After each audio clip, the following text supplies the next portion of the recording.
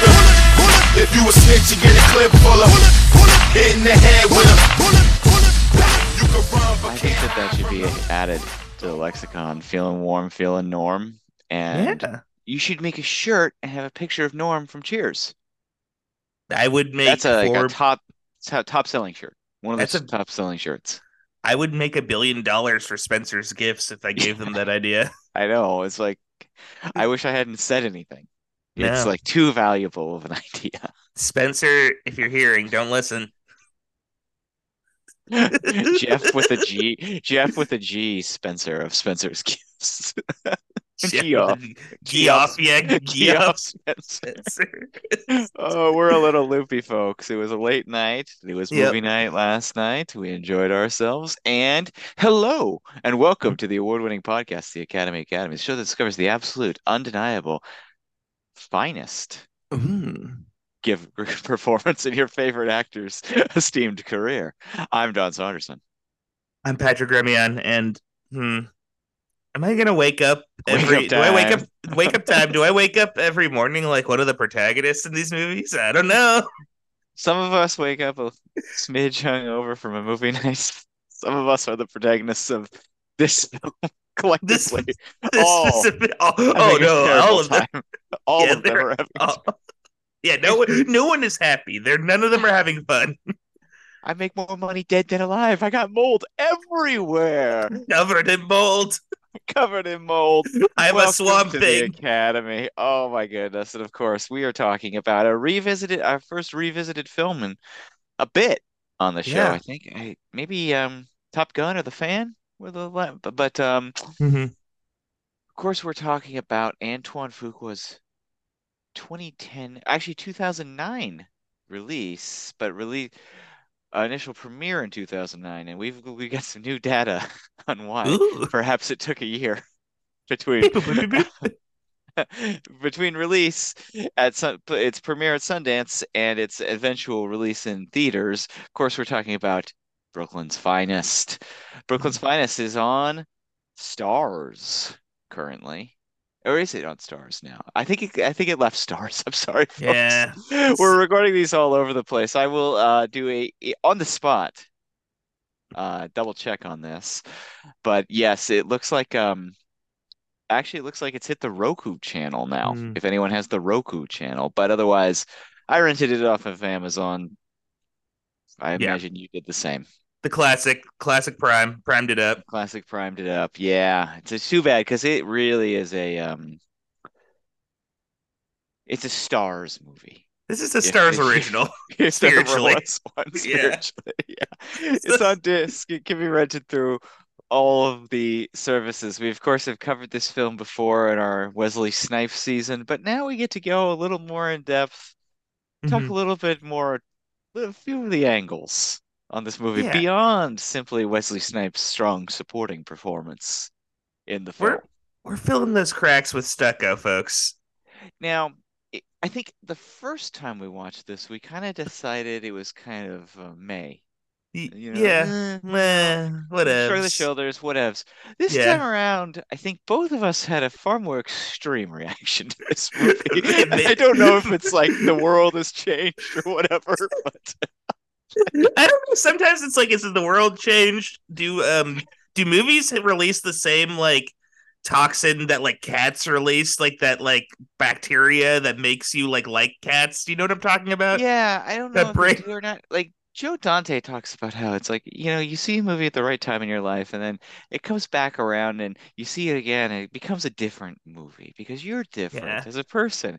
Hmm. And let's say in the year and a half since we last watched Brooklyn's Finest, Yeah. perhaps we are different as people.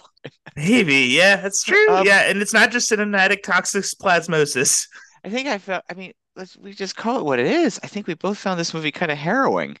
Yeah, Like, it's a kick in the face yeah, over and over again. Not in a yeah, bad way. That's good. I I like being. didn't remember it being so grim. And it is one of the grimmest movies I can think of in recent years, out of America, at Yeah, least, that's ostensibly mainstream. it genuinely commits to the unhappiness of every protagonist. I don't think like this.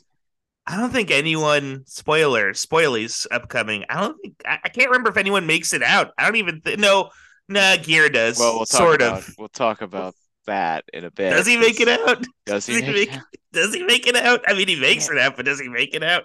and one thing I was noticing too, it's like because thinking about kind of like the movies that this is like would like to be, which is clearly like the Lumet and the Scorsese and kind of the Mhm. big American kind of crime epic Right. Oh kind yeah, of very thing. much. Those movies are all funny. The Scorsese Yes. and City Lumet movies, They like have spoofs and goofs, spits yeah, and they're like yeah. Goodfellas is one of the funniest movies ever made, in addition to many of the other accolades you could throw at Goodfellas. It's really, really funny. There's nothing funny in Brooklyn's Finest. I think Nary a good fella. I texted you, I was pretty proud of the comparison that it's like a Sidney Lumet film as directed by like the early career Alejandro Gonzalez Inarritu. Yeah. Yeah, this is Inarritu's like Serpico. Yeah, it's like and then when Serpico gets shot in the face, he's just dead. That's it. Like there's no Yeah, like like yeah, the end. the end. Yeah. Yeah, it's like it is real miserableism Hmm. cranked to Well, 11. yeah. Well, and there's like even like earlier crime movie. Like I think about like Deep Cover and like New Jack City. Those had like those were Those are funny too. funny. Those are Yeah, funny moments. Like, they had yeah, they're like there's they get levity in dark. this film. Yeah. Yeah. I think like because it's like what the characters are doing is so grim that it's Hmm. like you kind of have to figure out a balance or else it just does become miserableism. Or you have to Yeah. be like a certain kind of director like obviously like the European art house directors can do nonstop Hmm. miserableism and get away with it. I Yeah. think we talk about a podcast favorite that we've never covered, Sicario Ooh. is pretty like although there is a couple like Yeah. weirdly like Well, ironically funny moments in I Sicario, think I guess. But it's like like yeah. because Denny Villeneuve is not known for like No, he's not having a a ton of spoofs and sense goofs of guy. humor, but it's like this movie has no humor. No, it No is. even attempts. There's no even like Michael Bay moments where they're attempting to be funny. It's just kind of cringy. It's like not funny at all, Yeah. Oh, purposely. and in some respects, I'm glad for that. Yeah, it's like Me a too. cringy. That'd be kind of rough. Like a movie like this, but with like the Michael Bay sensibility. That would That's have a been thing. worse. Would have been Yeah. worse. Yeah. Oh, for sure. Yeah. But I agree with like yeah, because like even like I feel like a character like Will Patton, you could easily like give him like a Josh Brolin joie de vivre, or even like Charles Martin Smith in Deep Cover, like that level of skeeziness a little bit, And and you could I think Ellen Barkin kind of gets it. I think she's yeah. trying for it, and like a gold star to her. She comes in, doesn't get a lot to do, and like is quite Mhm. memorable with what Oh she yeah, does. she's probably like the most. As I love how like just pure like mustache twirlingly evil she is. Yeah, and she's She's like, straight up just like I'm just doing this for the like and, and what's the the icing on the cake? She's also racist. Like, it's like, so totally unredeemable, but irredeemable person. this is also a movie that does not really dabble in subtlety. Everyone No, is everyone is like on the what they are on the surface is what they are. They're going big. Like you could call this movie the worst day of their lives. Like, yeah, yeah. No. And it's yeah, okay, so the basic story of this movie, um, it's a kind of a this was really hot. They were mhm. called hyperlink movies. Um, you had kind of Robert Altman as the like king and originator of the style of like let's get a huge cast and do a bunch of different stories kind of movies. Paul Thomas Anderson was doing them with Boogie Nights and in particular Magnolia within a few years of this one. Inarritu does Oh it yeah, in his first three movies, Amores Perros, 21 Grams, and Babel. And of course, there was Crash, the Paul Haggis movie, which is Oh is man. what it is. What it is. Yeah, it Um, would be a fascinating movie to revisit at some point. yeah, and I think that's Maybe. probably the most comparable to this movie Hmm. out of that Oh, group. yeah, 'Cause- I can see that. or the Inarritus. Um, It's definitely like I feel like yeah, this is definitely halfway between like Crash and like Amoris Paros or something. yeah, Yeah. yeah, just like endlessly bleak. And there is kind of this confusing thing that if you're endlessly bleak, that must mean you're serious. That must mean it's good art. Um, occasionally, I don't know. Sometimes Sometimes, yeah, it's hard. It's yeah, hard to pull off. It's hard to pull yeah, off. yeah. It's hard to pull off. I agree. So, hyperlink movie set around basically around the world of three police officers The in three saddest men. the three kinds of sad. Like, yeah, Totally. there's the five stages of grief, the three kinds of sad. So the first officer we meet is, of course, Detective Sal Reseda, played by our beloved Ethan Hawke, who I don't, you don't necessarily, he's not the first that comes to mind when you think of hot-headed Italian American cops, Yeah. Catholic Just cops, but give him you give know, him the give him the last name O'Rourke or something. Like you know, like I know you kind of think he's an Irish guy the entire time, and I like, no, he's straight up Italian. Yeah, crazy. but regardless, he's too good of an actor to let the strings of oddly odd and on the surface odd casting choice stop him. No, no, We no. meet him in the beginning and kind of he's having a conversation Hmm. in a car. The guy named Carlo Powers played uncredited cameo by another great actor, Vincent D'Onofrio, That who enough. and if you've watched the Criterion Channel conversation on method acting with D'Onofrio and Ethan Hawke, they're buds and they're like big, like after what like I saw that between both, and I was like, oh, they're doing like their whole like I'm a serious actor method acting thing here, and they're having a great time. So Like, it's like that Al Pacino movie where he's British and he has yeah, that one.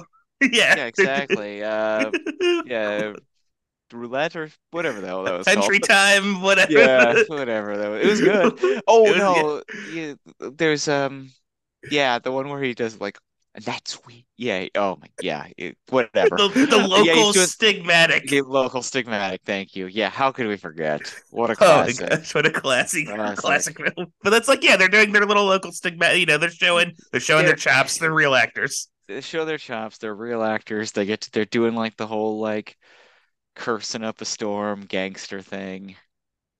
And Turns out I'm a then baddie. but yeah, but then Ethan Hawke just pops Vincent D'Onofrio. That's it. He's done. One scene wonder. Oh boy. Grabs a bag of money and flees. He then later confesses to a priest in a very like on the nose, like Catholic guy. I'm Yeah. struggling with being a baddie, but I want to be a goodie so bad scene. Um, he's a cop, actually. He's in a terrible financial situation. He Yeah. seems to have like, so the number here, I'm looking at the plot line, the plot points. He has four existing children and two twins on the way. He's knocking up his poor wife, who's played by Lily Taylor, nonstop. It's And like, folks, she's got the asthma.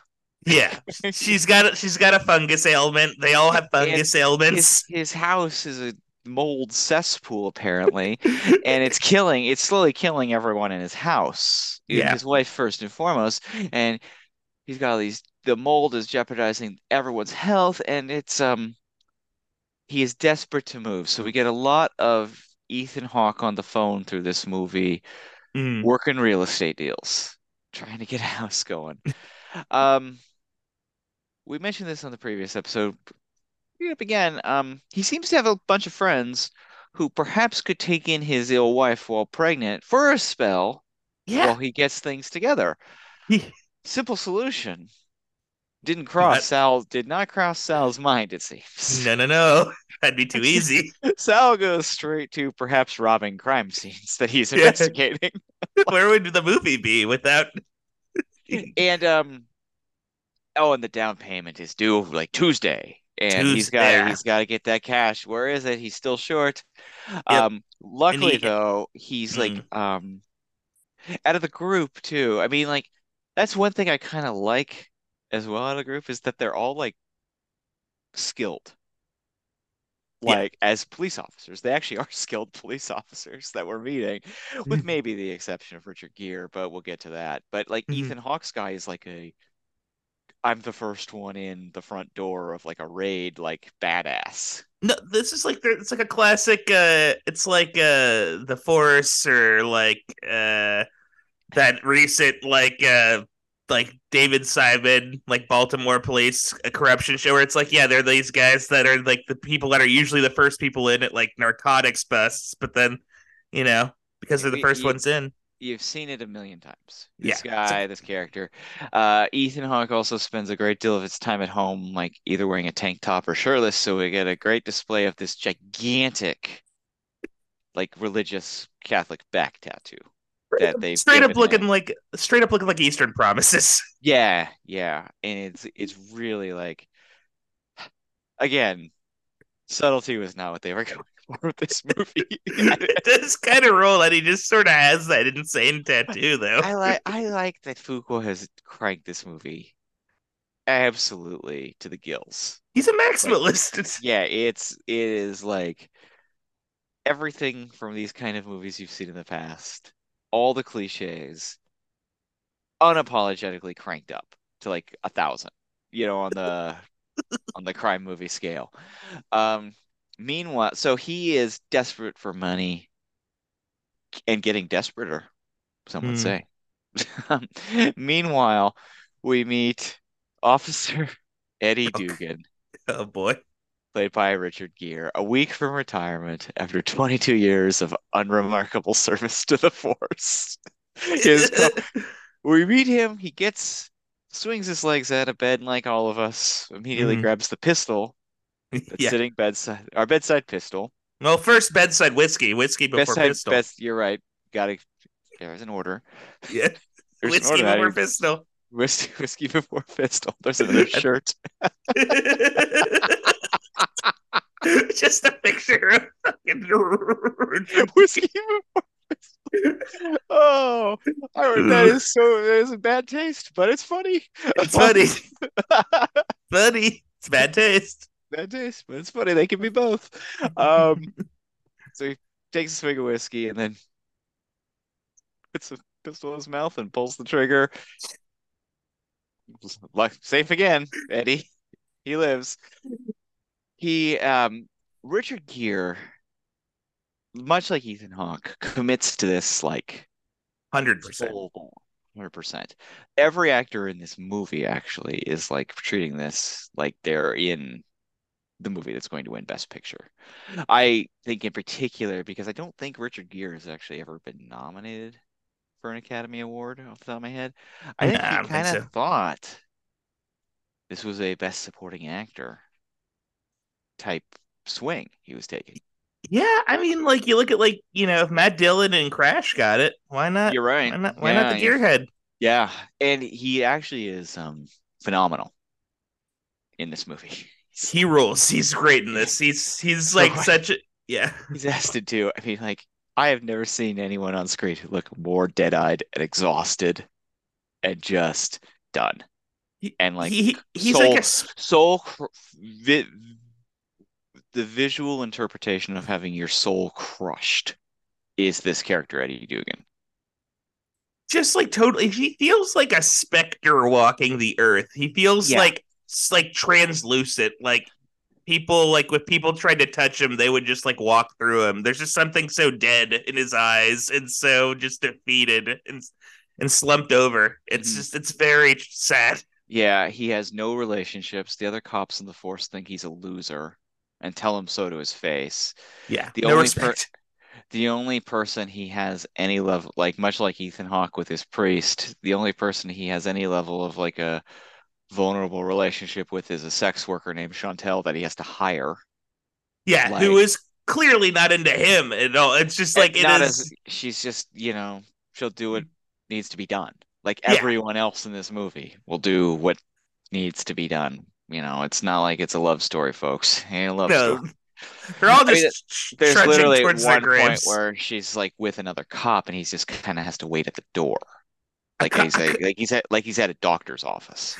and keep in mind in that scene, he has like was it like a necklace for her or like a flower? Like I feel like that was that the scene where like he like Yeah, tries he's to. like trying to he's like trying for more, but he's so awkward and so like Ugh. gutted by everything that he has seen that he's incapable.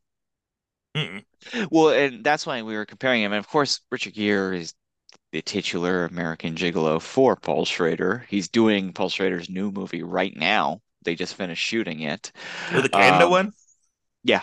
Wow. Um, but this feels like such a Paul Schrader character because it's essentially a guy who his arc is that he sees an opportunity for redemption.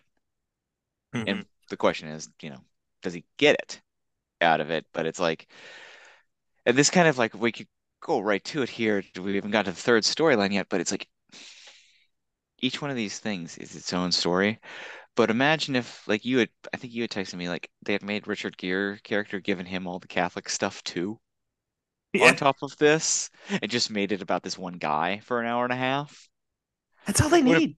He would have been nominated for Best Actor at the Academy Awards. Like, Yeah, if they had just made it like a Schrader esque, just one, yeah, because like there's him and we still, it's crazy. We've been talking for a while. And we still haven't even gotten to the third protagonist. yeah, so There's another guy. we'll swing. So the next protagonist is Officer Clarence Tango Butler, played by the equally great Don Cheadle.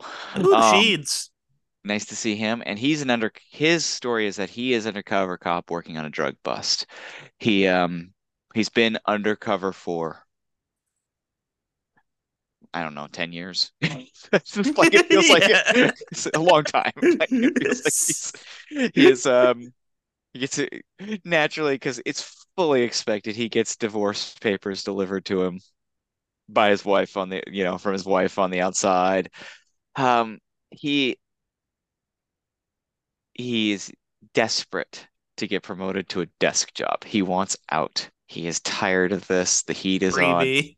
He's not, he's having difficulty. The lines are being blurred between Hmm. his lives. And he does not like that because he is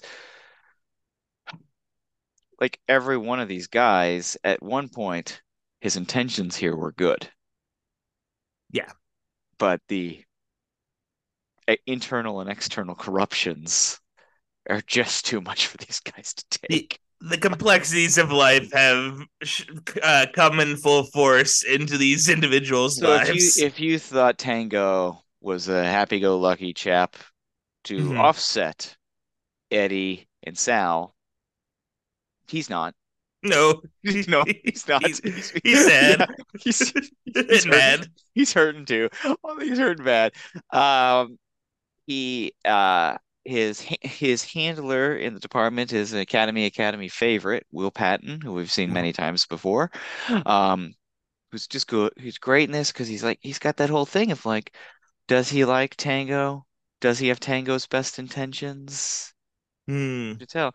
And Tango's just desperate, and then basically what comes down from even higher up cops want the kind of personified by Ellen Barkin, who comes in like a house of fire, is that if Tango can score a bust against his close friend who was recently released from prison, Kaz Phillips, played by our man Wesley Snipes, Oh, if Mr. Blade. they can ensure the arrest of Kaz and the bust, that Tango will be pulled from Hmm. undercover Think that's work. right. Yeah. Yeah, undercover work. So he's got something. He, unlike our other two men, has something to look forward to at There's least. there's a little light at the end of the tunnel, just a But smidge. it's also hurts because he and they make it very clear how close he and Wesley Snipes are, and Wesley Snipes like gets drugged back in. It's like he doesn't even. It seems like when we first meet him, he's like, "No, I just did time in prison. I don't really want to go back to prison. I'm thinking about being like a regular guy." a Yeah, bit. it's that classic thing where like it's like they're making their villain a little bit. Hmm. Yeah. Yeah. Um, so we've got these three storylines, and one thing I really, really like about this movie is there are a few sequences in which Fuqua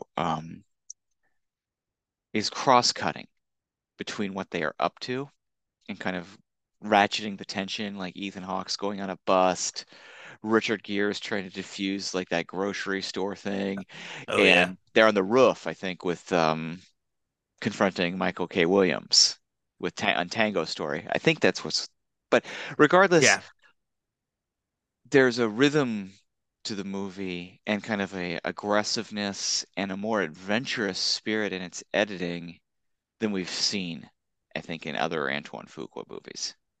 Yeah, And it's I admire it. I think he's not trying for a shooter here. He's trying for a bigger movie, like a yeah, much more noteworthy movie. this is his like Once Upon a Time in America. This is like his like Yeah. his huge like his huge crime epic that we always need a couple of And those we've every kind of year, we've right? talked about it with the some of our other directors. It's kind of but this is his go. This is his attempt to hit a grand slam. He won't, this is an Oscar attempt Yeah. type movie, which we have not. I think Training Day is almost an accidental Oscar movie. I don't think that they planned on it, but it Mhm. just turned out so damn well. It was undeniable. But I think like this is clearly his first attempt at, a much more like basically heavy adult crime drama Yeah, it's too. more refined. Yeah, because I would even put Yeah, this in it's like a place above like a Donnie Brasco. Even we're just like in terms of sheer scope.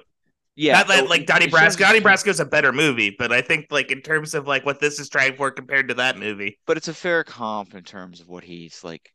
That's the kind of movie that was probably on Fuqua's mind when he made this movie. Oh, for sure. Because like yeah, Don Cheadle's like I feel like his arc is like the last like hour and a half of Donnie Brasco, like the second half of Donnie Brasco, and things have already gone sour at this point. Yeah, and getting sour. Yeah, So, no, yeah.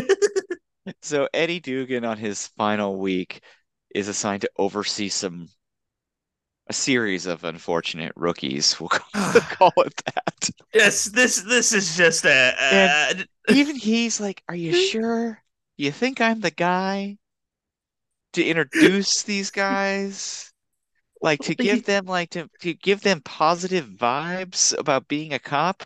I'm not. he He's self-aware. He's like, I'm not. They're not gonna like me, yeah. and I'm not a positive person. Like, There's like a almost a Sisyphean ancient Greek he's. Promethean in the sense of like the liver, the buzzards eating his liver. Like this guy is just like let me lead. I like the Sal and the Tango stories. We've seen them before. I Mhm. don't feel we've seen the Eddie storyline as much in movies because it's not as Yeah, sexy. It's just no, not. and that's what's cool about like the way that like it is so its commitment to portraying this guy as such a boring do nothing schmuck who has absolutely had any sense of Who was optimism. coasted for 22 years Yeah, he gave to up. get He his pension. totally He gave up. Yeah, it's awesome. It's a it fascinating rules. character, Yeah. and That, you do wish this was a 100-minute movie just about him. yes, because that's enough. Yeah, I mean, yeah, it makes you want to do your own kind of like version of it in a way. Oh, for Like, sure. but it's like, it's like, because it's like, you think about a movie, like, it's such a good story. Like, we've seen it in a lot of like lawyer movies, The Verdict, or even Michael Clayton to an extent. The guy who's just given up, Mhm. lost his soul, drinks too much, lost his family, like all of those elements, and Like, is given like a moment to say, wait, there could be one more thing mhm. that I can kind of like, I could do one thing right in my life. Yeah, like even like Living, the Bill Nye movie. Oh That's yeah, like, yeah, yeah, exactly. Yeah. yeah, And yeah. like that's a good like that's a redemption story, and that usually works if you do it right.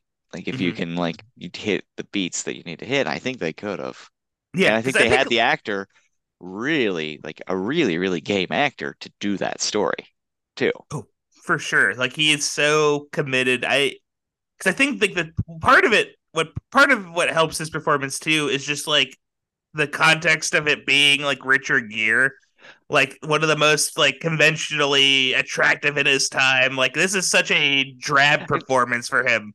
and kind of a guy who, accused of being kind of an empty vessel hunk Yeah. early in his career as an actor. Like, yeah, to see him now as like what he probably was in his early 60s, Mhm. Yeah, and he's late weaponizing his 50s, like early 60s. Yeah. he's using that empty vessel like critique and like being like, "Hey, you want an empty? I'll show you an empty vessel. This is what a Yeah. real empty vessel looks I, like." I told you. I mean, I think it's an astonishing performance this second time around. Like I really do. Like he is elevating a lot. Yeah, well, it's just like the silences, the stares. Like sometimes, like when he's in that like devil stripper, like whenever he's in the Just like stripper room, it's always red light, and like his eyes look black almost, like Sam there's Waterston and just that Nixon. opening shot of him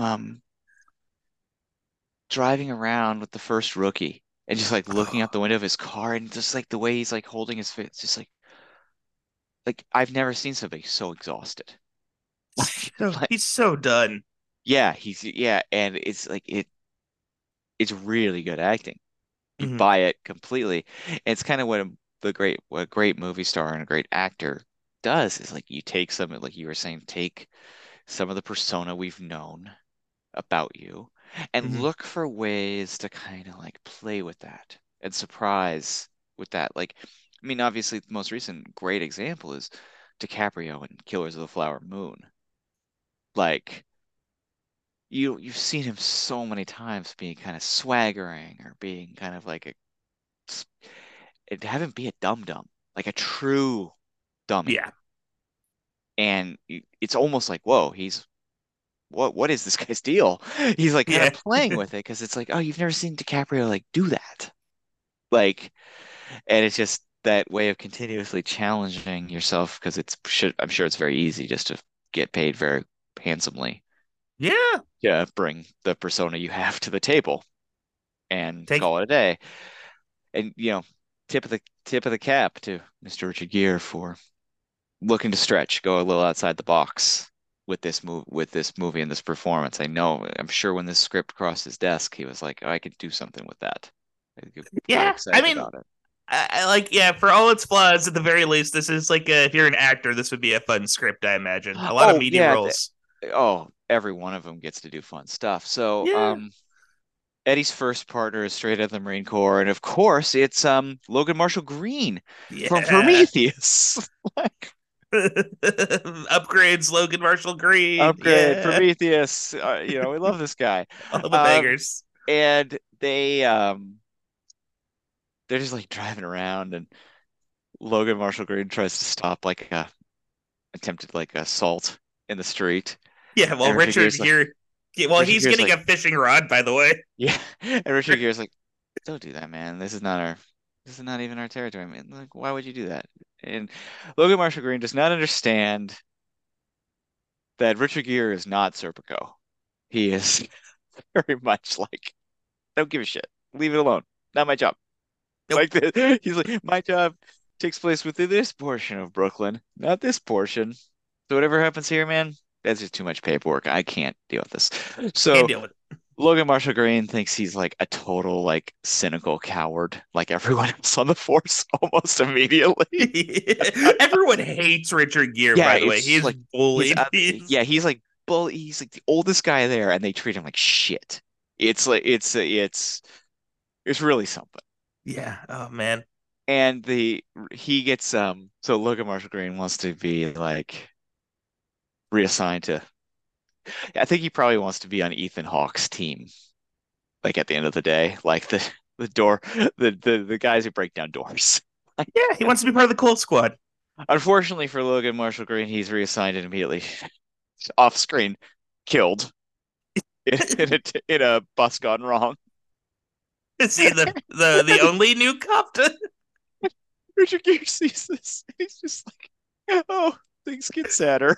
Like, my and life? that's also like the one scene where Richard Gere interacts with Ethan Hawke. That's the other thing now. It's like our three leads like barely cross paths, like Mhm. only to the mildest extent, and that could probably help this movie maybe if they maybe met up more. Yeah, These three incredible charismatic actors could do something. They don't. maybe Eddie's at a poker game, Yeah, at but the Bolt House. Eddie and Sal just kind of like see the notice that this guy got killed, and they're just like, it's kind of their reaction. They're just like, Like size Catholicly. yeah, size, yeah, Catholic size. That's what this movie could have been called. Catholic size. And so Eddie is given a second partner, this time played by the actor Jesse Williams, who is not as like gung ho ex-Marine as Logan Marshall Green, but he still is like a little more like, why are you a police officer if you do not seem to have any desire to do above the bare minimum of being a police officer, And Richard Gere has no real good answer Yeah. for that at all. Why are you like the human equivalent to salted earth? He's like, Like, just Richard Gere's entire advice about being a police officer seems to be survive 22 years so you can get a pension and then kill yourself after it's over. God, It's yeah, we're laughing because we have to because it like it's comes full so great. circle because It's it's deep. so like it's like everything we're describing is done with a deathly straight face in Yeah, this it movie. is. Yeah, and just the cartoonish, grim nature of Richard Gere's life is like you can only because it's so much. It's just so sad. So then they end up at this grocery store. There's a guy who is accused of shoplifting at Yeah. this grocery store. And the shoplifter and the grocery store owner are screaming at each other. And Richard Gere is like, I gotta go run to the car to like check out this guy's ID. Leaves the other poor rookie in there, and the rookie pulls out his gun. He gets out of control. He fires off a round and causes the teenager to go deaf. Um, Mm. Meanwhile, we should note at the beginning of the movie, there was an officer involved shooting in one of the Brooklyn projects that looks like maybe it was a dirty cop who did Might have it. been, might have even been Carlo. Yeah, I mean, yeah, exactly. And it's teeming with tension in the Yeah. neighborhood. So we've got another incident Hmm. of a cop going off, out of control Yep. in the neighborhood. So internal affairs led by, oh my gosh, in a brief moment to oh good golly, I'm forgetting his name. Clay Davis. Yeah, Clay Davis from The Wire. Isaiah Whitlock Jr., baby. Yes, Oh yes. man, he's so I'm so good. apologies, Mr. Whitlock. You're a wonderful actor who is Yeah. always welcome in films and television. He We, comes in as we, a mustache twirly internal affairs guy, and he's like, yeah, this teenager had drugs. He's a drug dealer. you're Like, just gonna say that, and and Richard, we need you to like say that like now. yeah, Like, please, and please. Richard Gere's like, I don't know, man. I don't really want to do that. Like, Like, just I let want me die. like let me yeah, let I me want to die. leave. I Let me don't want die. like you put me with these idiots. You put me with these idiot kids. What do you expect? I'm not a good teacher. I'm not a good role model. I fucking suck. Look Yeah. at me. So meanwhile, um, Tango and Kaz. Tango Cats. You Oh, heard that? Cash and Tango. Yeah, you heard that right. Um, I need Tango those is guys. really concerned that Kaz he can't decide Hmm. whether to set up Kaz or not, basically. He doesn't want to. He's like Hmm. they have a good relationship, they're buds. Yeah. So he tries to get him to abort the drug deal that the Hmm. feds and Ellen Barkin want. But they are ambushed by a group of rival dealers led by Michael Ooh. Kenneth Williams of you know the late great. Million things. Yes, You know, The million Wire. things. Wesley Snipes is dead. He gets Yeah. shot and killed right in the moment. Oof. Oh no, terrible. I've heard of life during wartime, but this is ridiculous. This is ridiculous. Um, it's out of control. Don Cheadle goes back to Ellen Barkin and Will Hmm. Patton, and he's like, we got to, I know exactly who did this. We got to get them. We can arrest them. It'll be great."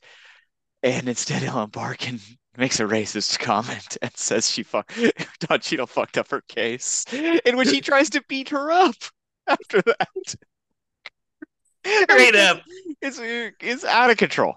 By this You point in the movie, things are out of control. you kind of wonder, like, there's like a part of me that's like, I wonder if that was just like a blind casting, if that was like a role maybe meant for like even a man, and then they I were bet, like, you know what, yeah, it's like, Ellen what Barkin had a this would be, good take on this. yeah, this would be fun if it's like Yeah, a mean lady, like a yeah. really mean lady. Meanwhile, Sal's team is taking down raids everywhere, and he's getting dirty looks from his partners because he's like eyeing the money, like, Yeah, you're more like, corrupt than usual. yeah, you seem to be like looking at this money like a thirsty man in the desert who looks at a Yeah, glass of Evian. Like, you're looking at it the way that like a Looney Tunes character trapped on an island imagines a rock to be a burger. it's like as if he has noticed Lady Bugs Bunny, like, and he's like, "Whoa, his eyes are." I, Including his main friend, Detective Ronnie Rosario, played by Brian F. O'Byrne, who I wanted to spotlight here as an Irish actor, and I oh, thought he was really good in this movie. what a Like, great! I want more of him. yeah, I liked him so much. He's kind of like the one guy whose soul is still intact Mhm. in this movie. Also, should be noted, we did have a scene earlier where Ethan Hawke had his cop buddies over for poker, which is doesn't have a hell of a lot to do with the plot, except for like showing Ethan Hawke is really, really hard up for dough, and he's like willing to perhaps do some illegal activity to do so. It's a crazy like Irish It's Irish and Italian cop stereotype scene gone to like 55. well 20. It's there's like 20 of them around this table, and they're in And the dirtiest Staten Island and Ethan home. Hawke's 85 kids keep coming in. Of course, he's got a daughter who's wearing a dress that's too short that makes him uncomfortable. All of the cliches that you could imagine are like on display in this scene. It's a lot. It's a It's lot. good. It's like pictured if like Scorsese had done it, it would have been really like funny with like a Mm. dangerous edge or something like that. Not in the hands of Antoine. In the hands of Antoine Fuqua is like all just grim, like gross, like sweaty wall They're seriousness. so sweaty. I They're know. all so sweaty. They're all wearing like tank tops and smoking indoors and shit. They smell so bad. This is the worst smelling basement. No wonder you got mold, Ethan. You're never cleaning the place. It's sweaty all the time.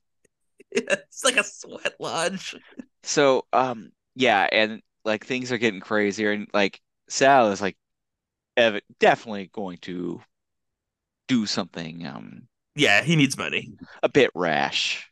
Hmm. And then his wife gets hospitalized from Yeah, the mold. what was it? Oh yeah, the mold. It's like I couldn't remember if it was like mold or Oh, and cancer. I Now it was like mold. they go to the doctor and and he's like, "What do you prescribe to help a doctor?" It's like, "Yeah, move." Yeah, Like, get out of the yeah, mold house. yeah, you leave the mold house, Like, and then like set fire to the mold house. yeah, like surely Sal has like family or like Well, something. if if he has six kids, there's no way he doesn't have like multiple brothers and sisters himself, right? Yeah, he must have like If 20 he's coming brothers. from like an Italian American Catholic family Yeah, in of that era of his like age, yeah, there should he's be. Yeah, he has siblings. he's not an only child. Put it Yeah, that he way. has. Yeah, there are options for him. He needs Yeah, to think about these and those options. those options are do not concern birth control. Guarantee it. Like Yes. so, he's just getting more and more desperate. Meanwhile, Hmm. Eddie has finally retired. We get this great Oh, I love These are this the one. touches that when he retires and the guy, it's so unceremonious.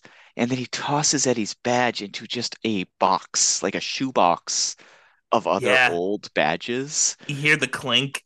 And it's like, that's why this movie, you cannot, like, for all of its, like, dour, cliched moments, Hmm. there are moments of real, like, oh, that's a cool touch. Like, there are, like, things that, like, separate it from being just totally, like, run of the mill. Yeah, when it hits, it hits. Yeah, exactly. And it makes it worthwhile. Like, I Yes. think both of us, like, last time around, like we said, we were kind of like, oh, whatever. This time around, like, well, that was like pretty memorable. Like, I Yeah, like, there's moments and texture to this that I did not recognize uh, initially. yeah, I think that that's like another reason to rewatch movies in a way. Like, because you keep, when we haven't done that for a while on the show, because we, I mean, back in the couple of years ago, when we watched Sophie's Oh yeah, what Choice was this maybe podcast 18 about times. originally? Yeah, what were we What doing did we originally? do? Folks, we got some plans to return to return to that format for a bit in a little bit. Don't worry. Two Um, words: John Leguizamo. yeah, The pest two more versus words. Spawn. The pest. The pest. The I've said it before, man. We can't do Leguizamo because the pest is like it's more of a gimme than Sophie's Choice was for Streep. Yeah. That Although person's winning. I mean, although like we would then get to see the pest like every week for like That's true. Yeah, that's true. yeah, I think I every kid's dream. good news. The pest won. Bad news. I'm divorced. Yeah, I've gone insane, and I'm recreating the pest intro scene in my shower. Yeah, I know. I've redesigned my entire house to do the pest rap. Oh well. Anyway, so Unstinky dinky. Eddie has retired and he asks Chantel if she wants to move to Connecticut with him. She doesn't at Oh, all. So he's he's sitting in his car. Clearly, yeah. these could be Eddie's final moments. He's He heading toward that when he yeah. sees a young woman being shoved into a van. And we recognize that he earlier in the movie he was looking at missing persons on like a bulletin board. And it's clear this woman is that one of a missing person. Right. So this is where we get to kind of what we were describing earlier is that perhaps this could be Eddie's redemption. It could Yeah. like give him something. It's like the upside is that is the verdict, the downside is taxi driver. But one of the two, it's going, Mhm. The Schrader version is the darker version, the Oh, for everyone else sure. for, but that's where we get that feeling. It's like, okay, this guy who's like, he's nothing, he's a loser. Maybe he has a Yeah. moment of grace. Maybe he can have a moment of grace by saving this young woman. He can have his card counter moment. Yeah, we've seen it before, but I like this movie. I like that movie. I like that story in movies. Like I like Yeah. Oh, I it's love it like too. it's a one that works for me no matter how many times I've seen movies that do that. I mean Well, it's like every single Paul Schrader movie it's it yeah. has that exact story. Like, Well, in its own weird way, it's like a bastardized version of the underdog story. Like, can someone who's fallen so low crawl his way back up? Is that possible? you know who I just realized you know who does the best like dead-eyed got the version of this that I can think of in recent years. It's Nicolas Cage in Bringing Out the Dead. Ooh, yeah, Yeah, that's a he's doing pretty the good same one. thing. He's doing the same thing that Gear's doing to this, but yeah, Cage is like Just dynamo. staring into the Yeah, darkness. yeah, He yeah. But Bringing used Up to the do Dead that is more. like insane, and there, well, Cage, Mr. Cage can wherever his whims take him, Yeah. we'll follow. Like, Oh, for sure. Another Pig 2, why not? Pig why 2, not? Pig in the City. Let's do it. So Eddie follows the van to the Van Dyke housing projects. Mm, Meanwhile, Sal is heading to the Van Dyke projects because there's a bust that he knows of there and possible cash. Meanwhile, revenge-minded Tango is heading there to track down Michael K. Williams' character Red for revenge against for the shooting of Kaz. And Tango has perhaps lost everything, lost his tether to the reality of who he actually is Yeah, at this he's point. he's he's more undercover than man at this point. Are all of these suicide missions at their heart? All three of these, I think to varying degrees. Yes. Yeah. I think Sal has too much hubris to think the worst could happen. I think he does Mhm. think he's going to get away with it. And we've also presented him, he's like a hard ass. I do like that they've put that on the table. Like he enters first for these raids, even on his best days. He like chases dudes down the street by foot. Like he's like got that kind of like French connection, Popeye Doyle style Yes. to him. Big Popeye Doyle energy from him for Yeah, sure. so they're all going in. This is the one scene where we kind of see, and I kind of wish he had like emphasized it a little bit more with this is the one scene where we kind of see all three of them. It's all Yeah. because there's an opportunity here for really elegant, like it's all culminating. They It's a haven't, crescendo. yeah, exactly. And it kind of, It's sort of yeah, they never really it is just a bummer that they never get the yeah, because it is like such a there's no moment like in a Morris Paris where there's like the car crash where they all that draws them all well, together. There's no there's like there's this scene right before the frogs fall in Magnolia where they're crossing Magnolia Boulevard and the cars are passing each other with the different characters and the music is like going up and up and up and you're seeing everybody and they're hitting low, low, low. And you're like, oh, like you could do this in a very like operatic way. And I think that's yeah, the best way to do these because it's like you're talking about all these individual, like seemingly regular people. disparate folks. But what you're talking about is like America as a society when you're doing these movies, frankly. That's Well, what well, Robert the Altman was doing. That's what Nashville turns out to be about. And that's you have to think about like how can we make this like, big like you're trying to make a movie about everything. well, and So the thing too is that should like always it's be in mind. yeah, the thing too is like this is like if you're gonna have a conceit like this that's so like this the type of thing that doesn't happen in like reality. Go bigger. Don't you don't have Yeah. to worry about playing for realism. Like push into the like lean into the artistic element of it, like the And if storytelling element. I guess the word we're looking for is embrace melodrama. Yeah, I guess what I would suggest is like it should be over the top and dramatic. This look, what have we just described to you in the plot thus far? This movie's insane. It's it's so not. dramatic. It's so tragic and like heavy. Like Yeah, go all the way.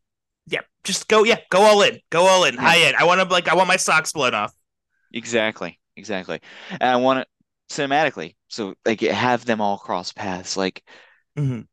like there's all sorts of opportunities where you could bring them together.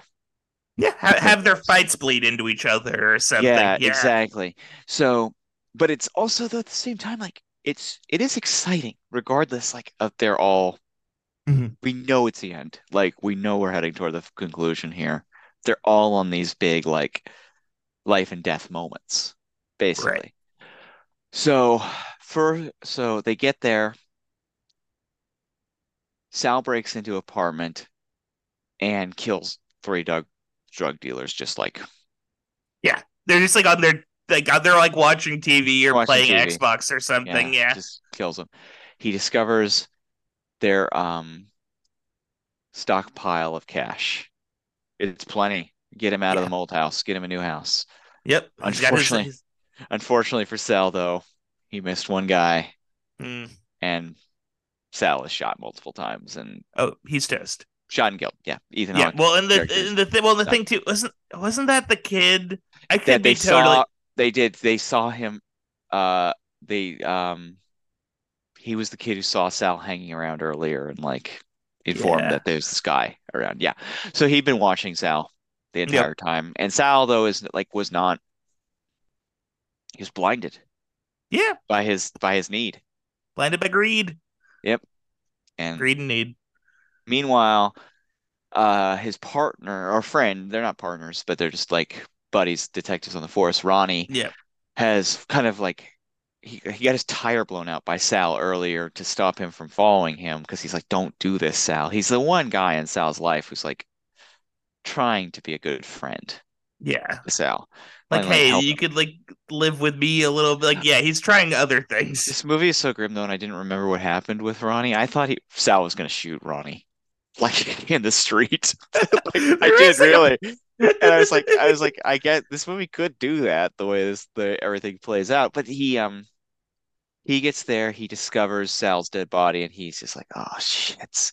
And you got it again, tip of the cap to Brian F. O'Byrne, like in a movie filled with like megaton craziness, Mhm. he's like the most grounded person in the movie. He finds humanity Yeah. amongst the insanity. It is like a nice, and it is like it is crazy. Just to go back a little bit to what you said, it is like the fact that like this movie does open up with Sal killing a cop in cold blood, Yeah. thoroughly insane. Like, yeah, his character is kind of doomed from the beginning. Yeah, he's like he's a bad guy. He And is. It's and fast. he It's thinks because he goes to church on Sundays and he's good to and he's like seems like he's good to his family, like trying yeah. for his family, that's enough. But I'm just he trying to is look out for my family. Yeah, yeah, he is way dirty. And it he's just basically lost. like a treatise from Fuqua saying like being a cop is no good. Don't do it. It's Yeah, not worth it in any sense. doesn't seem fun. All roads lead to tragedy. Yeah. Sorrow. It's tragedy, sorrow, fascism, you name Yeah, it. the big three. So meanwhile, Tango goes in and he shoots up all the Red in his crew.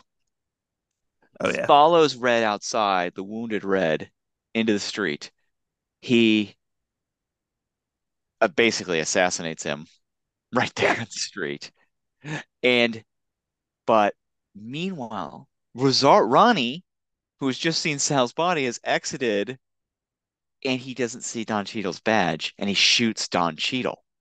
Ooh, And he realizes he's a cop. He's like, oh, this fuck. is Like, the worst yeah. day of my life. Yeah, and he's screaming and as Tango. And I didn't realize like Fuqua does these shots when they're dying.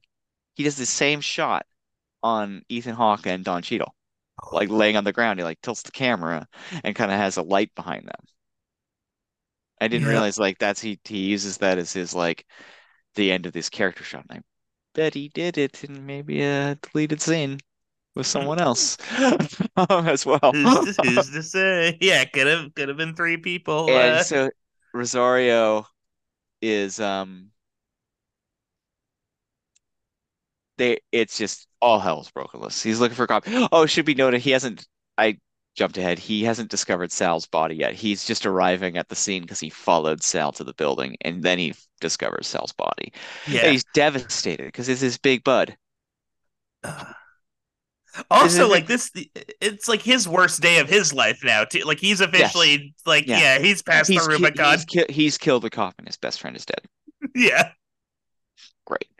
Um Meanwhile, Eddie has entered somehow in the this building's basement, this building which is being portrayed as hell itself, Yeah. um, the sex slave dungeon portion of this building. It's level 3 sex slave dungeon zone. And he's going in, and it's comparable to kind of the end of Taxi Driver. Yeah. In a sense. Feels at a 7 or something too. Just that Yeah, level of grimy and evil. yeah, and we get a wild, violent, frankly gruesome fight scene between Eddie and one of the guys. Like that won't go down. Eddie shoots him and he won't go down Yeah, he's until like choking Eddie him. puts a zip tie around the guy's neck and like straps it in and kills him. And it's That's a yeah, horrifying. It's like it's it's up there with crazy. poor Brad Pitt, Westray, and Counselor. Oh man. Was it the bandito? What was it, the bandolero? I love that like monologue that Bardem gives to Fassbender. about it. The Bolito. The Before, Bolito, the yeah, Bolito. we're like, oh, he's introduced it. He says it's the worst thing in the world. Somebody is getting the Bolito in this movie. That's Chekhov's worst thing, sir. Chekhov's Bolito, as we all know. So Eddie, though, is hurt, but he's okay, Hmm. and he rescues all of these women. And so Yeah. he's kind of a hero. Hmm. Like, he's finally done something, but he's kind of dead-eyed, and he kind of walks off into kind of a fade out, a freeze frame. He walks into it's a Yeah. freeze frame of Richard Gere, kind of like looking down with blood on his face, and it's the end of the movie. Wow. So this movie premiered at the Sundance Film Festival in January 2009. Now, Antoine Fuqua was not like a Sundance Film Festival type guy, Yeah. filmmaker. There's nothing wrong with that. But Yeah. it's clear they had intentions for like to launch this as something different, Hmm. like a little more of a awardsy kind of thing. It was picked up by a company called Senator Distribution, but due to financial distress, they couldn't fund its release in 2009, so it was sold to Overture Films that September at the Venice Film Festival and was finally released in North America in March of 2010. And I remember this because I read reviews of the Hmm. movie out of Sundance, and then it just seemed to disappear for a year, What oddly happened? enough. So there's an I did not know this the last time we discussed this film. Mm. The original ending of this movie is not a freeze frame of Richard Gere. It's Richard Gere walking off, then shooting himself. Ooh.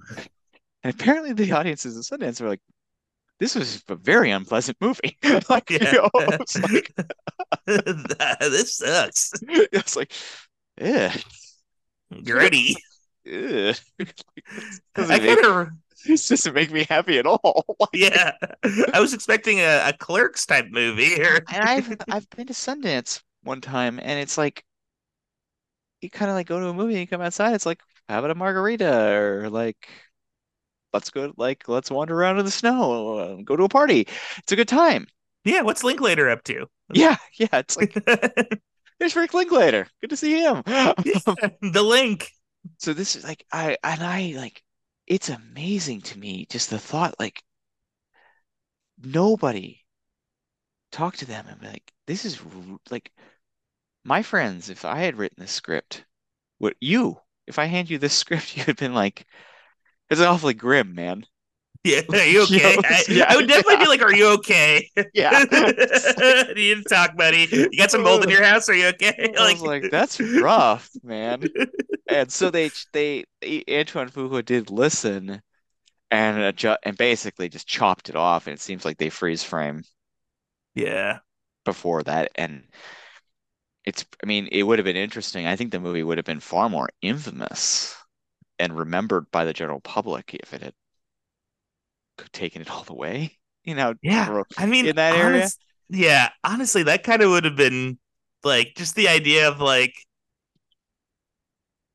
yeah, like Richard Gere has like suffered so much, like that, like freedom from the world is his reward.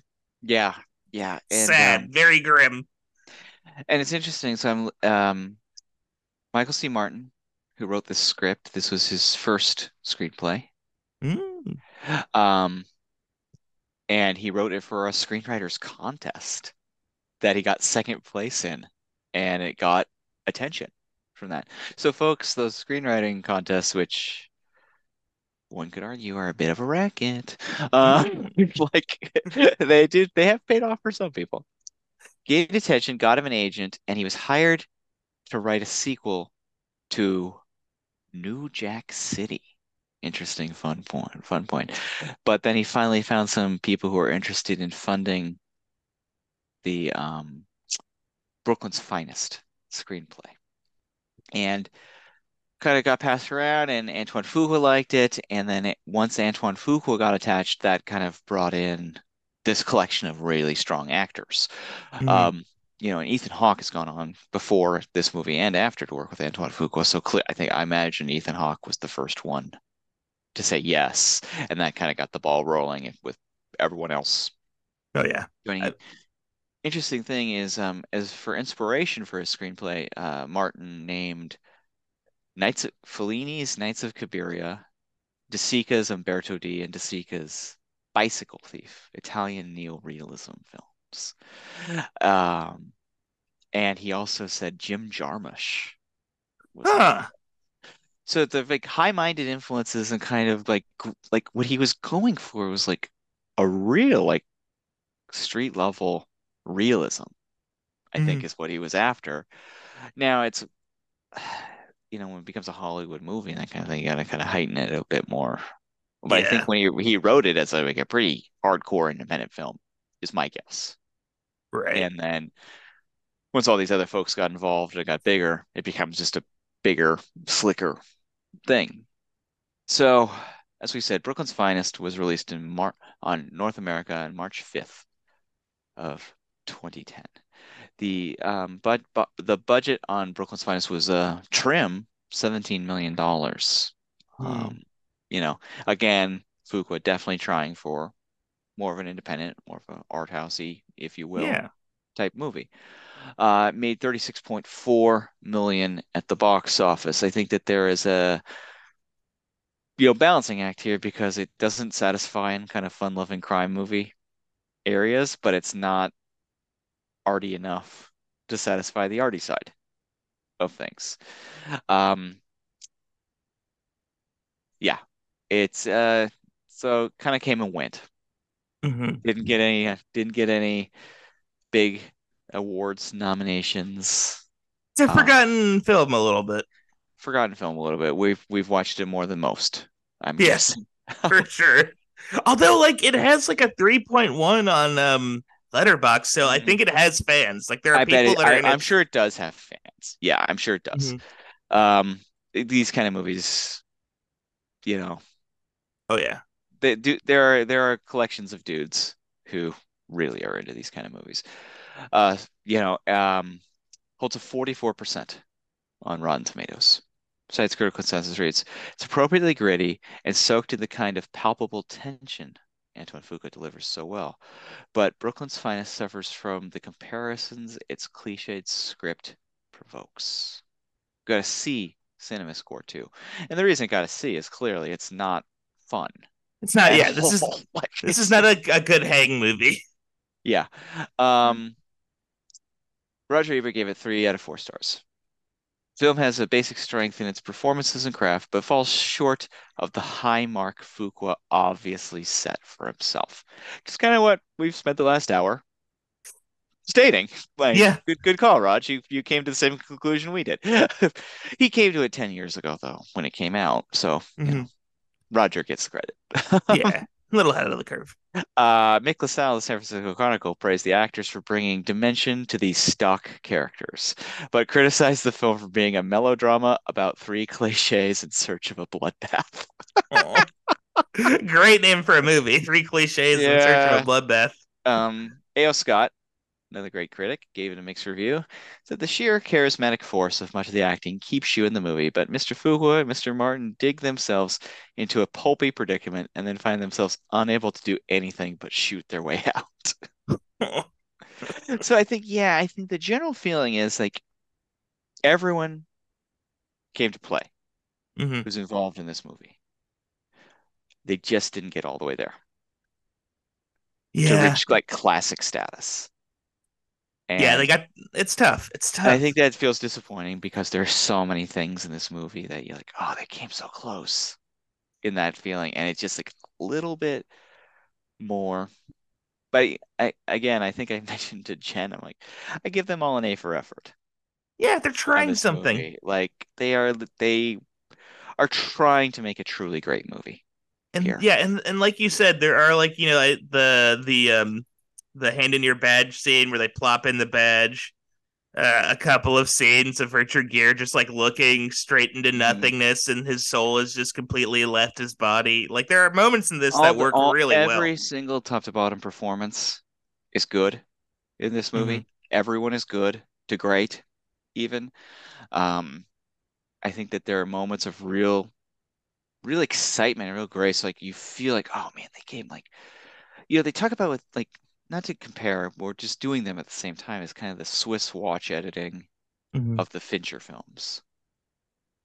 And there are moments in this movie that are close, that are Yeah. there. It's just, I think like a little more fine tuning of the script, a little less obvious on it, Hmm. and then finding a way to bring a little levity to it. Yeah, because real life has levity. It's not just a dour nightmare. Yeah, and it's like d- I think like, and then another thing Fincher I think really understands is like, you kind of cross the the circle from insanely grim and gross back to humor pretty quickly. It's a pretty quick Yeah. swing. Like I mean, we'll get to it in a bit, but I mean, I think like the audience when I saw The Killer, the audience was like laughing their asses off, and it's purposely laughing their asses off because it's like there's some very funny stuff in that movie, despite the fact that movie also has like some of the most bone-crunching violence like around. Some Like, great some great timing in that film for sure, comic or yeah, otherwise. Yeah. yeah, exactly. And I think understanding that like to be serious, to make a serious high-level Hmm. movie, you kind of like I don't think you're I and don't get me, I love downer movies. I Oh, love yes. nonstop like crushingly depressing movies. The American Cinematheque's Bleak Week, I celebrate that programming. But and I think I think that if they're brave next year, they should play this movie in their Bleak Ooh. Week lineup. I would love like get this in with a Q&A with either Michael C. Martin or Antoine. Oh Yeah, my gosh, I'd be there in a heartbeat. yeah, we would be first in line for tickets to that one, baby. I want to pick their I, brains. yeah, I mean, they played Alien 3 last year, so they're getting a little more, and they understood how grim Alien 3 is Yeah. like. Being trapped on a prison planet with like Yeah, 50 evil bald British guys I think that and I Charles think S. Dutton. there's a lot. I think this movie like it doesn't get there all the way, but it's so intriguing. Like, we give it another try, like Yeah. we did. Like that would be my like the final thought on this. I think there's more to it here. I think that like yes, it doesn't totally add up, but there's some nice pieces that are worthwhile and worth your time if you're up for very depressing 2 hours Yeah. and 10 minutes. Yeah, at the very least, I bet there is a like if you got access to all the stuff left on the cutting room floor for Brooklyn's Finest, I bet you could cobble up like a solid 85-minute movie just about Richard Gere's character. Yeah, I'm wondering too and I would almost like buy a used copy. Is the original ending on the Blu-ray in the Ooh, deleted scenes? maybe. I need to know. I want to see that ending. I want to Does, see does, that. Yeah, I want to see. does the light go in the background for Richard when he's on the ground? I want to Yeah, know. I'm very curious. We'll have to go by Videotech to look at the cover and see if on the back they have got deleted scenes because I would be it would be worthwhile to see some of that stuff, I think. But yeah, I think in general, it's not it's not perfect. It's not a masterpiece, and it's aiming for masterpiece. And I admire any Yeah, director who's shooting for the moon like that. he's it's like there's passion behind it. It's a 6 out of 10, but it's a gentleman's six. Yeah, tip of the cap. Tip of the You know, cat. tip of the cap from Michael Caine to Christian Bale at the end of Dark Knight Rises. Yeah, me and Don, we're in Italy and we see Antoine Mm, Fuqua. He's yeah, shooting Equalizer I 3. don't need to I don't need to say anything to Antoine. He knows I'm referring with my tip of the cap to his efforts on Brooklyn's Finest. He knows that. And then Antoine's like, "Oh, that's my butler, Don. What's he doing here?" He's like the director. who I'm like most nervous about ever hearing about this podcast because Yeah. he's like, what are these two weirdos doing? Like talking about trying to analyze these movies. Just these are just movies I make. Leave me Yeah, alone. leave me alone. Don't like stop. Stop. Like take it all the way, Antoine. We're going all the way through Equalizer. We're three, man. We're doing it. We're doing the whole song and dance. I'm sorry. We're Yeah. doing it. So I'd be curious, listeners, if you are taking a look at this movie, what you Hmm. think of it. What do you think of this movie? Like, I think this movie actually provokes quite a bit of conversation. Yeah. And I think it's a pretty interesting one, especially a movie that not a lot of people, like a lot of people, a lot of folks missed. Yeah. If you have thoughts Hmm. on Brooklyn's Finest, do you think it's one of the finest, or you don't think it's that fine? Yeah. Check Maybe it in should be a with us. musical. Maybe that's what you Yeah, think. yeah, that always helps. Ask James L. Brooks about that. Like, Oh what's that? What? no. I'll do anything. Oh god. That is like one of the worst things I've ever watched for the pod was the insane bootleg. Yeah, I'll That, do anything musical version. Yeah, yeah. I mean, but he was shooting for the moon there. Yeah, it's true. Yeah. Gotta respect it. Sometimes, That movie was a sometimes you get killers of the flower moon. Sometimes you get I'll do anything. yeah. Sometimes you're aiming for the moon and you accidentally nuke Paris or Yeah, something. I don't yeah. know. That's coming soon. Olympus has fallen. Um, Mm. check in with us at the Academy Podcast at gmail.com or on Twitter at the Acad. Next week on the program, 2007's masterpiece from David Mm. Fincher, Zodiac. Currently on Amazon Prime, Blu-ray, and can be rented. Please note, we are watching the director's cut and we'll be discussing elements of the Ooh. director's cut. We've already recorded it. There's also a spoiler. We've done this thing out of order, so we've What already are you talked talking? about Zodiac, and it was What are you, great. It was a great conversation. You're gonna love it.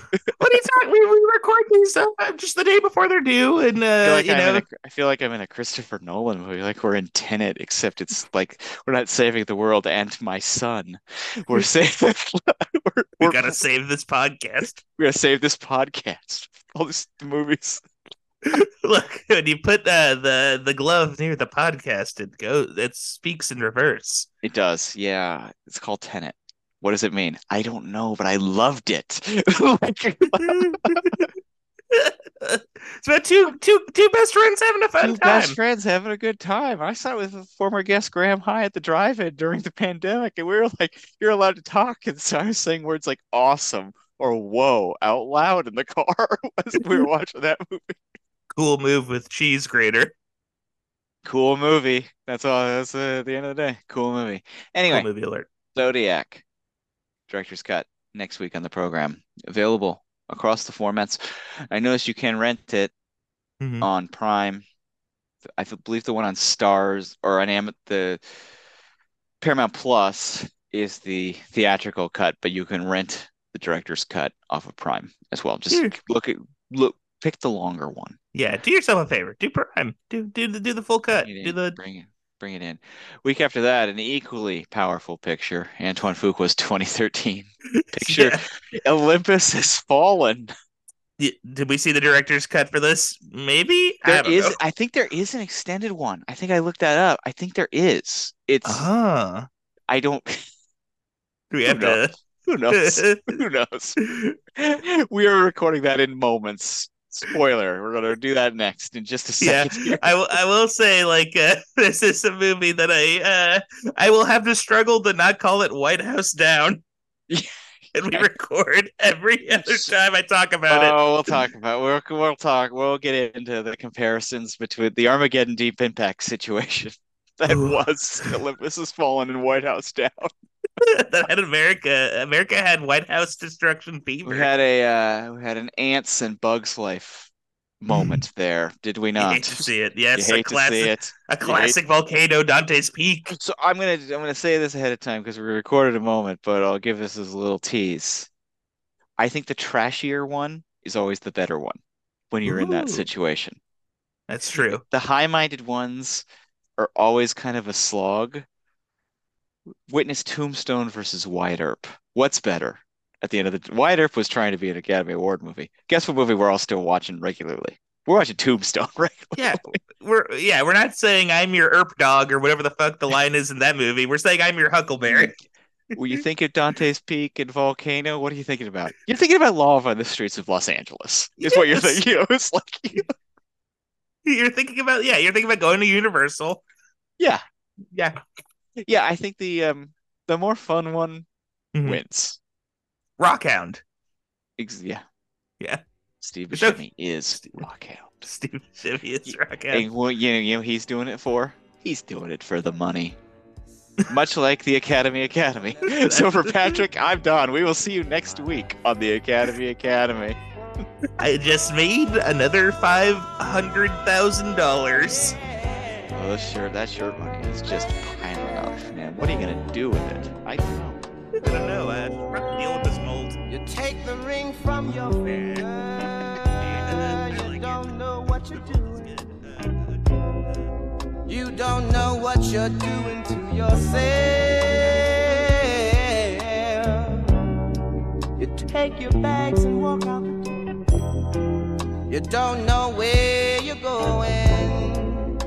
You don't know where you're going. Oh.